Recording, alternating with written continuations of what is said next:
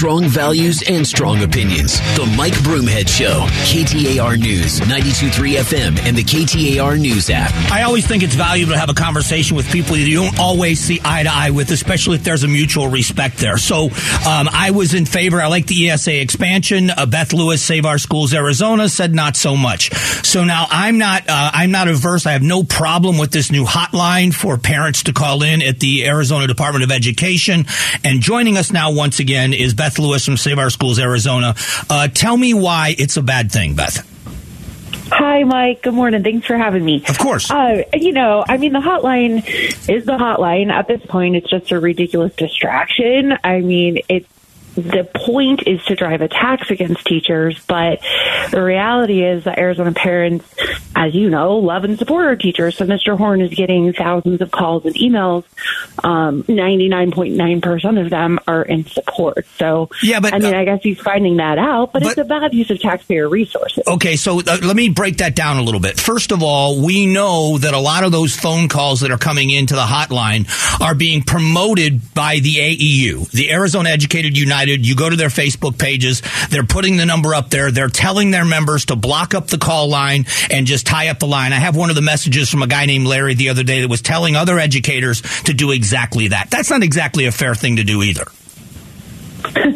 It's called the Empower Hotline. It doesn't say who's empowered. Fair enough. I don't know about teachers. I'm mostly hearing parents that are calling, to be honest. And, it kind of is the question right now, which parents are supposed to be empowered? It seems like Mr. Horn and a lot of majority lawmakers don't want public school parents to be empowered, but we're 92% of the population, right? 92% of families are choosing public, district, and charter schools. And we think our teachers are doing an awesome job. And if you're going to put up a hotline, we're going to tell you about it, Fair enough, and I think that is fair, but would you agree with me? Let me make my case. Every company that I know of has a customer service line. If you go to a restaurant and you have a bad experience with somebody on the wait staff and you ask for the manager and you have a bad experience with the manager, you then go over their heads and you try to get the corporate office or you get somebody else. So now, some of those complaints are illegitimate. We understand that, but shouldn't there be an avenue for parents, if they don't feel like they're getting satisfaction from the teacher or the principal, have an avenue where they can go over their heads and try to get relief somewhere else? Sure. We know that that's set up within the district, but, there's nothing wrong with it. I just think the way it's being promoted is clearly, a way for people to attack, and it's not working out that way. But at the same time, it is a distraction when there are real issues. Teachers are leaving the classroom. I don't see what Mr. Horn is doing to solve that crisis. Arizona kids need a lot more resources. We need social emotional learning. That's one of the things that he's asking parents to sort of snitch on. And I've called and I've said, yeah, my kids are learning social emotional lessons. And, that means that they're learning how to make friends and how to be assertive and not aggressive. And, those are lessons that our kids really need. So it's just such a weird misuse of taxpayer dollars when we have so many real issues facing our public schools. And I think he knows that. Beth Lewis is joining us. She is the executive director of Save Our Schools Arizona. When it comes to social emotional learning, would you concede that there are some teachers that are using it inappropriately? No, not that I've ever seen, and I think it's been so mischaracterized on the internet, like so many things these days. There are great curriculums out there that districts have adopted that have nothing to do with, I don't know, whatever the internet's saying. It's mostly, how to be a really good person, how to make friends, how to understand yourself, how to name your emotions and regulate yourself. A lot of it is life skills like meditation or taking initiative or being flexible, being patient with yourself and others, all things that I would argue, kids need, and frankly, a lot of adults could use. We all need to learn to be the best humans that we can be, and that's what it is. So, I just think it's a huge distraction, and it's ridiculous that he's going around the country pushing vouchers when the reality is he's not even serving those families. So even if we are on different sides in terms of whether we think sending hundreds of millions of dollars to homeschool purchases and baby grand pianos is a good idea, the fact is he's supposed to administer that program, and ESA parents are furious with him right now because he's not approving any of their expenditures. He's making it absolutely impossible to use that program. They're waiting 4 hours for their help desk and not getting any of the help they need while he's propping up a teacher snitch line and misusing those taxpayer resources. So at this point, no kids are getting what they need, whether it's a voucher kid, a charter kid, a district kid. Mr. Horn doesn't seem to care. He's touring the country talking about how great the voucher program is, which, it's not rolling out well. And we've got a mess on our hands, and he doesn't seem to acknowledge that. All right, so two things in response to that, just from my perspective. One has nothing to do with the other. That the school district has the Department of Education has the ability to have a person answering phones on the hotline and address the issues you're talking about with the voucher program. But when it comes to the vouchers, they've proposed some changes, and so some of those changes are coming. Did you see some of the proposed changes, and do you think some of them are good ideas? Yeah, good question. I mean, first of all, it is a staffing issue. I know they're completely understaffed in ESA departments. So if they're pulling staff for a snitch hotline, that is really offensive to those ESA parents, I believe. The ESA parents are furious with the changes that Horn is proposing because they're removing the debit card option. Now, the debit card is what makes it tenable and usable for low-income families who can't float thousands of dollars on credit cards for therapies. And a lot of these parents have been using the program for years as special education parents, and now they can't use the program because it's been expanded to 50,000 kids, and nobody knows how to administer the program with any sort of accountability to taxpayers. And they haven't even funded it. The legislature hasn't even figured out how to fund the program. Well, and I have family members that are using the ESAs in special education and have been for a few years, and they've had no problem with the program. They love the program. But I will agree with you in this. If they are going to try to get rid of the debit cards, I think it's going to be a huge issue for lower income families, and I hope there's a way to navigate around that, because if they get rid of those cards, that's going to be a big problem. So we do agree on that. Yeah, absolutely. I mean, if Mr. Horn is not responsible for whether the program stays or how it's funded, he's responsible for administering it. And I do think taking away debit cards would be a terrible disservice. They're also talking about watering down certification requirements to just a high school diploma. So the way it stands now, the state board said, well, if you're teaching core subjects and taking state dollars, you need to at least have a degree in the subject or some sort of real certification in the subject. And Mr. Horn is throwing that out the window and saying, nah, you just need a high school diploma. And, the state board talks about all of these, great regulations for Arizona teachers, making sure that we have quality instructors in the classrooms. And I agree with that. And I don't know why we're not also doing that for our voucher students. And so for the voucher students, and this is where I'm not an educator, you are, but I got to say, I wouldn't think that there would be an issue with somebody that has a high school diploma helping an elementary school child with reading or with simple math. I don't know why is that a problem? If it's somebody, we're not talking about algebra and geometry. We're talking about kids that may be struggling with this simple math at the basics and the basic reading levels. No, I mean, this is their core instruction. This is not just like a simple after-school tutoring, right? And that's where tutoring in the ESA program is the core instruction. So that's all the math that they're receiving, and their parents are paying this person to adequately teach that math. And as an elementary school math teacher, that is something that requires a deep level of knowledge. And that's why we, make sure that our teachers in district schools and charter schools know what they're doing. And just having a high school diploma does not cut it. I mean, teaching is a profession. It's a pedagogy. It's a science. It's not just nice people sitting down and saying 1 + 1.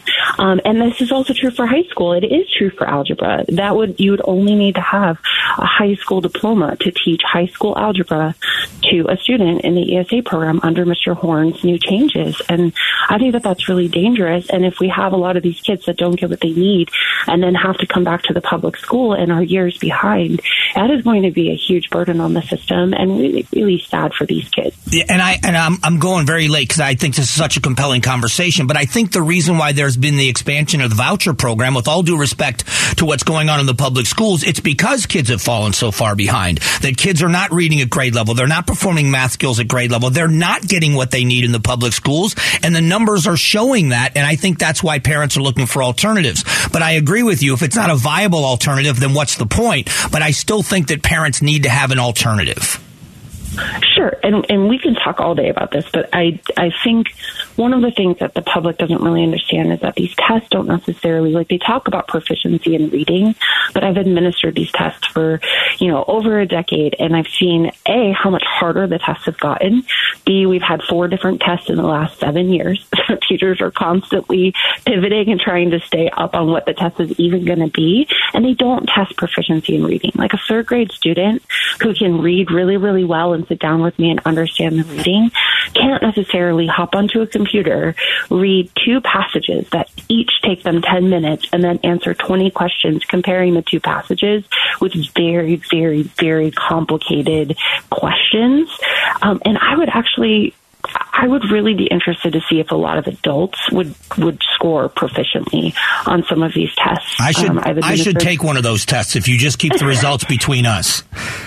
I know. I'll send you a sample test. Okay. Honestly, I mean, I can send it to your email. They're hard, and it doesn't. And you can grade it. You can grade it and redline it and give me a big smiley face, and then we'll talk about it next time. Listen. I am so late on this segment because it's such a compelling conversation. I want to have you back again. Thanks for the time today, and we'll do this again soon. Thank you, Mike. All right, thank you. Sounds good. That is Bye. Beth Lewis from Save Our Schools, Arizona. Coming up in a moment, we are going to talk more about the border, so please stick around for that.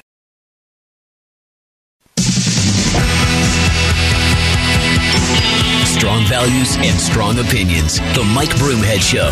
KTAR News, 92.3 FM, and the KTAR News app. And remind you, Rock and Roll Hall of Famers Billy Joel, Stevie Nicks heading to Chase Field one night only on the same stage. It happens December 8th. Tickets go on sale Friday at 10 a.m., but you could possibly win a pair of tickets. Go to the contest page at KTAR.com. Coming up at the bottom of the hour, 9:35, Tom Horn, Superintendent of Public Instruction, will join us. We just had a great conversation with Beth Lewis from Save Our Schools, Arizona, so opposing viewpoints on this will allow time for the superintendent to explain his perspective on what's happening and why. That's coming up at 9:35. I want to go back to some of this with the border. Secretary Alejandro Mayorkas, was on the border and had some conversations with the media about this, and he talked about this new Operation Blue Lotus.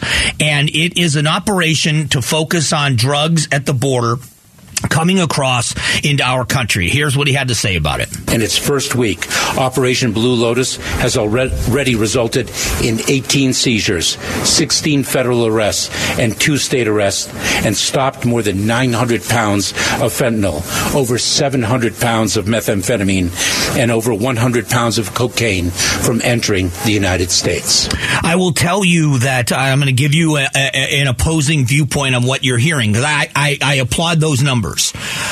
What we have to see is a reduction in death. We have to know that there is a reduction on the street in the availability of fentanyl. It's supply and demand like anything else. When the price begins to go back up because it's not as available, then we'll know we're making a dent. And here's the comparison. In the late 1980s, early 1990s, when you were watching the DEA at the time shift its focus from marijuana to cocaine, there was a big shift when the Colombian cartels kind of took things over. It wasn't just marijuana anymore. They started trafficking in cocaine. There were huge seizures. And it's because there was so much cocaine that was still getting in. There's if you want to see a great documentary about this foundation, about when this all started, go back and watch I think it's on Amazon Prime. It is called Cocaine Cowboys, and it's all about the early 80s through the early 90s and how the federal government had to respond. There was a turning point, and maybe this is it. There was a turning point when the federal government got serious about interdiction, and they were able to disrupt a lot of the the importation of the cocaine. Now, again, it took a long time. It took a concerted effort by a lot of federal agencies. If we are going to see this, if this Operation Blue Lotus isn't just some kind of a quick fix with a name attached to it, then I will applaud it. Because, again, I live in Arizona. I love this place. And I hate the fact that so much of this poison that's killing Americans is coming through our ports of entry. I take that personally. But to all of the families out there with kids that are terrified that the first time, and we know kids experiment with drugs. Remember when you were in high school, you weren't a druggie, but how many times were you offered something, smoking weed or something, either you did or you didn't, but you knew it was available to you? Now imagine what parents are enduring when their kids are going off to college or their kids are venturing out in high school to parties and having that conversation knowing that you make a mistake, you do something stupid, I'm going to try this, it's no big deal, and they're dying because of this poison. And that is a real fear for parents. So is this going to be that operation like we saw the uptick happen when the narco-terrorists in the 80s? I hope that's the case. I really do. But it remains to be seen based on prior action. So we'll get to that. More of this today as the show goes on. Coming up in a few moments, I'm excited about this conversation. The Superintendent of Public Instruction is going to join us. We are going to talk about possible changes to the ESA program. We just talked about that with Beth Lewis. But what are some of the proposed changes to try to fix the problems as this program rolled out? We'll do that coming up next.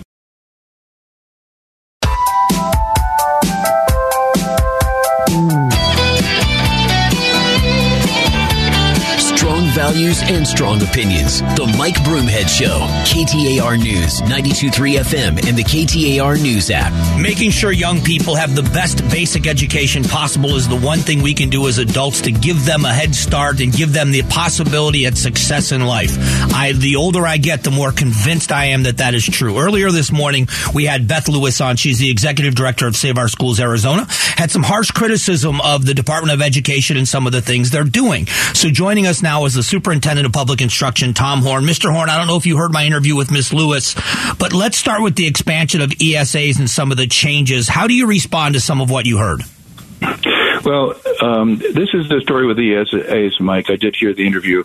Under my predecessor, Kathy Hoffman, both she and Beth Lewis were opposed to parental choice. They campaigned. The legislature passed a bill to give parents choice. They campaigned going door to door, getting signatures to try to put it on the ballot. And the person that I hired to run the program, Christina Curso, ran the effort to dissuade parents from signing those because parents really ought to have a choice if the school the child is in is not meeting their needs. Now, as not supporting the program, they didn't enforce the law with respect to the program. So they were allowing non-educational expenses. Beth Lewis mentioned a grand piano. That was allowed by Kathy Hoffman's administration. They allowed people to get away with using those debit cards in restaurants, in clothing stores. And my view, when I took over, said I'm going to enforce the law and I'm going to be sure the expenditures are for educational purposes because we are the first in the nation to empower parents and let them choose where their child goes to school. And the spotlight is on us. And so we have to be squeaky clean and do everything correctly according to the law. And we need to be sure that expenditures are strictly for educational purposes. How do they... 50,000... I'm sorry, go ahead. So how do you assure that? What are some of the changes you're proposing to ensure that happens? Because I think everyone involved would agree that has to happen. We can't abuse these programs, and if people are abusing it, it has to change. How can you fix it? We're fixing it by making a list of those things that are allowable and those things that are not allowable, and we are not approving non-educational expenses, which Beth Lewis's friend Kathy Hoffman approved because they were against the program, so they wanted to make it look bad. In fact, what would happen is they would approve something ridiculous like a grand piano, and somehow that information would get to Beth Lewis's organization, Save Our Schools, and they would put out a tweet saying, look how they're wasting your money with empowerment scholarships. They were wasting the money because they were against the program. They wanted to make it look bad. I want to make the program look good. I want it to be used only for proper educational expenses. And according to the law, as you know, Mike, I'm the former Arizona Attorney General.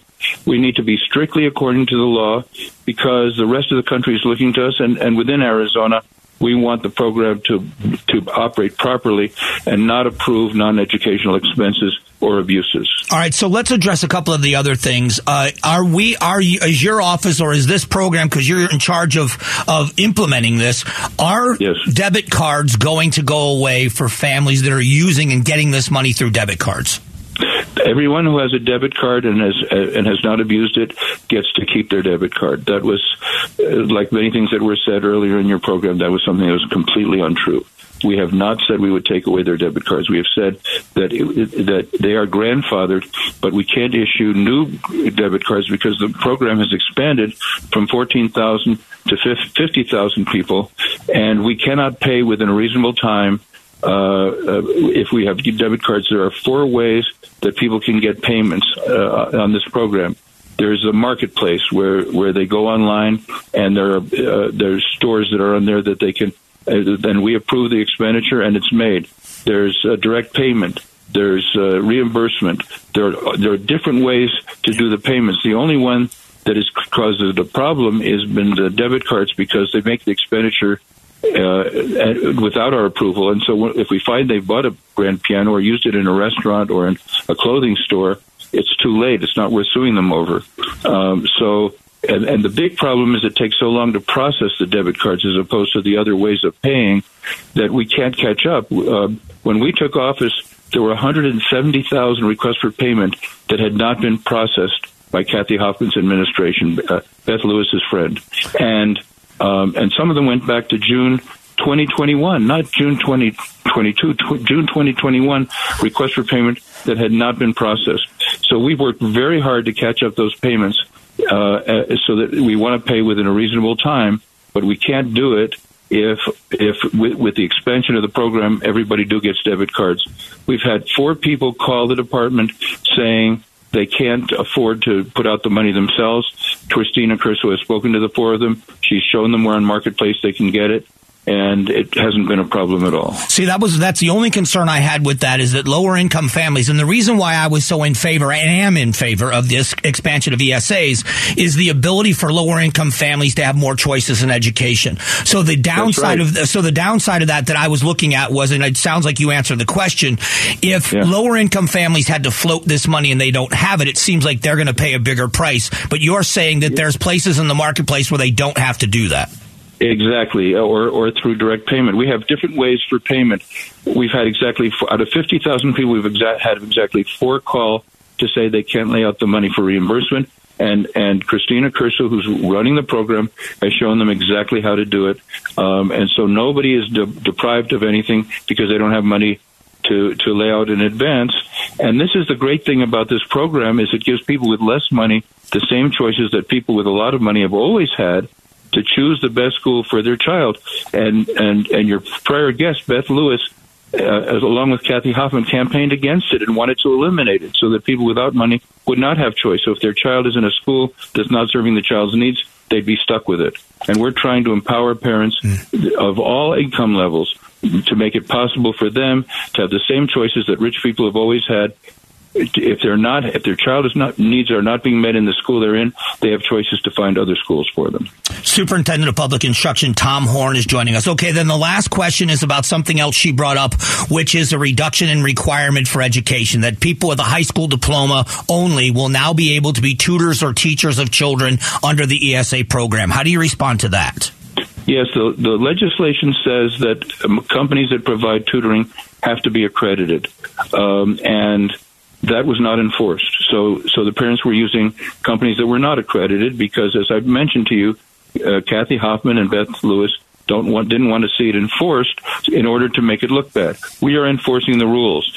Now, if we were to, all of a sudden, where people have become reliant on people with a high school diploma to tutor, say, no, they can't do that anymore, that they have to have a college degree, that would be a terrible injustice. If the high school degree is not enough and you need a college degree, the parent will know that. They can choose what person they want to tutor their kids. But, I tutored when I was in high school, and I learned more than the person I was tutoring, because teaching is the best way to learn. And certainly a person with a high school diploma can teach first and second grade arithmetic. And if the tutoring is needed for something more sophisticated than that, then the parent can say, no, I want someone with a college graduate. That's the whole point of empowering parents, so that they can make the choice, rather than Kathy Hoffman and Beth Lewis, who wanted to make it so parents would have no choice. They would be stuck in schools whether they were meeting their kids' needs or not. Well, this conversation is compelling. I know this is continuing because this is a work in progress. I hope you'll come back and let me know how these changes are impacting the ESA program and if it's improving and things are getting better. I hope you'll do that with us. Mike, I'll always come back, even on short notice, and I hope you'll also have me back to answer the false things that were said about the Empower Hotline, which gives parents a chance to communicate, which they haven't had before. They went to school board meetings that were treated rudely. We're giving parents a chance to communicate with us, and I will not be discouraged because of crank calls. They can send as many crank calls as they want. We're going to ignore them. We're going to focus on the calls that are legitimate. I'm a trial lawyer. I can't be intimidated by the idiocy of thinking they're going to put a stop to us with crank calls. Fair statement. I appreciate it as always, and we'll talk soon. Thanks. All right, that is Tom Horn, Superintendent of Public Instruction, and pretty strong words, especially about that Empower Hotline. We'll see how these changes work. I'm still in favor of this program. I like the ESA program.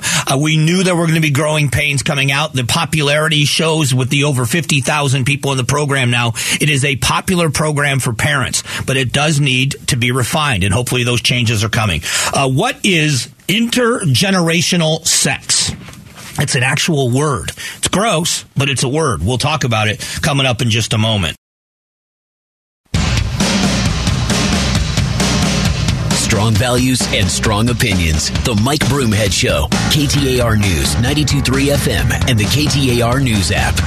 Hey, thanks so much for being here. We're going to take up this topic of education as we move along in the show. We're going to talk more about this. If you missed my interviews with Beth Lewis from Save Our Schools Arizona and Tom Horn, the Superintendent of Public Instruction, they'll both be up on the podcast later today. I suggest you go and listen to them. They were both very informational, two different sides of the same issue. I pulled this today because of how absolutely gross I think this is.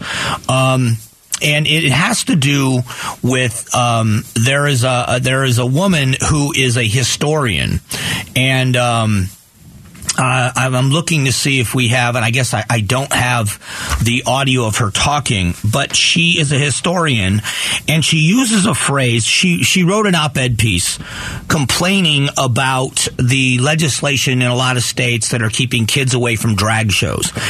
Listen, I'm not a prude. I got no problem with drag shows. I don't care. We all know the difference between something that is sexual. You take your kids to the beach, and your kids will see women in bikinis, sometimes very skimpy thong bikinis. Nothing wrong. I mean, it's just, that's life. That's how it is when you go to the beach or you go to the pool. That's just the way life is. There is a difference between seeing a woman in a bikini at the swimming pool, at the club, or at the beach, and taking your child to a strip club and a woman in a bikini and high heel shoes is bumping and grinding on a pole to a song. We all know the difference. So if you would be appalled that your child was exposed to a strip show, why is it okay in some people's minds for the drag show? That's just my feeling. But here is her op-ed piece in the Washington Post argued against Republicans wanting to ban drag shows to reinforce traditional hierarchies of race, class, sex, and gender. In writing a book, this is a quote from this woman. I didn't want to use pedophilia discourse because I felt like it would fail to capture this other historical organizing system for intergenerational sex, which was the topic I wanted to address. So it isn't child molestation. For everybody out there, for all of you freaks that want to prey upon kids, you're not a child molester. It's like calling a rapist an uninvited partner. I want you to hear her. Her name is Rachel Cleaves. This is her talking about this. This is a contentious term because I think by the standards of our time, we don't see any possibility for sex between adults and children. We see it as rape, right? And not falling within the framework of sex or sexuality. I don't use the discourse of survivors or necessarily abuse to make sense of the sources. So she uses the phrase intergenerational sex. Because we don't necessarily, generally speaking, we call it rape when an adult has sex with a child. Well, that's what it is, isn't it? But this normalizing of sexual attraction to children. Now, everybody will tell you for an adult to be attracted to a child is not a crime. Acting on that attraction is a crime. It is. This is such a. I'm so at a loss for words with this. How she made this leap. I didn't. One of the dangers that people have is whenever they are saying that they don't want children exposed to these kinds of things, they call these people groomers and say because you're doing a drag show in a school, you're grooming kids so that you can have sex with them. And I've never said that. I've never even introduced that thought. She did. So she won't call someone that has an adult that has sex with children a pedophile because of this topic. This sexualizing children in any way, shape, manner, or form. I don't know. I'll ask this question again, educators out there that think I'm being a prude on this. Where else is it that an adult can talk to somebody's child about these sexual things and it's okay? Name another industry besides when they call themselves an educator. So if somebody in a drag show, I don't care who it is, somebody's dressed up like that with, big fake boobs and is going to dance around and bump and grind in a thong, if they did it in a grocery store, they get thrown out of the grocery store. But if they do it in a school library, somehow that's freedom of speech and you're a prude if you say anything against it. It's absurd to me. Just after 10 o'clock, how did the meeting between China and Russian presidents end? And what was the promise made by President Xi that should have Americans concerned? We'll get to it.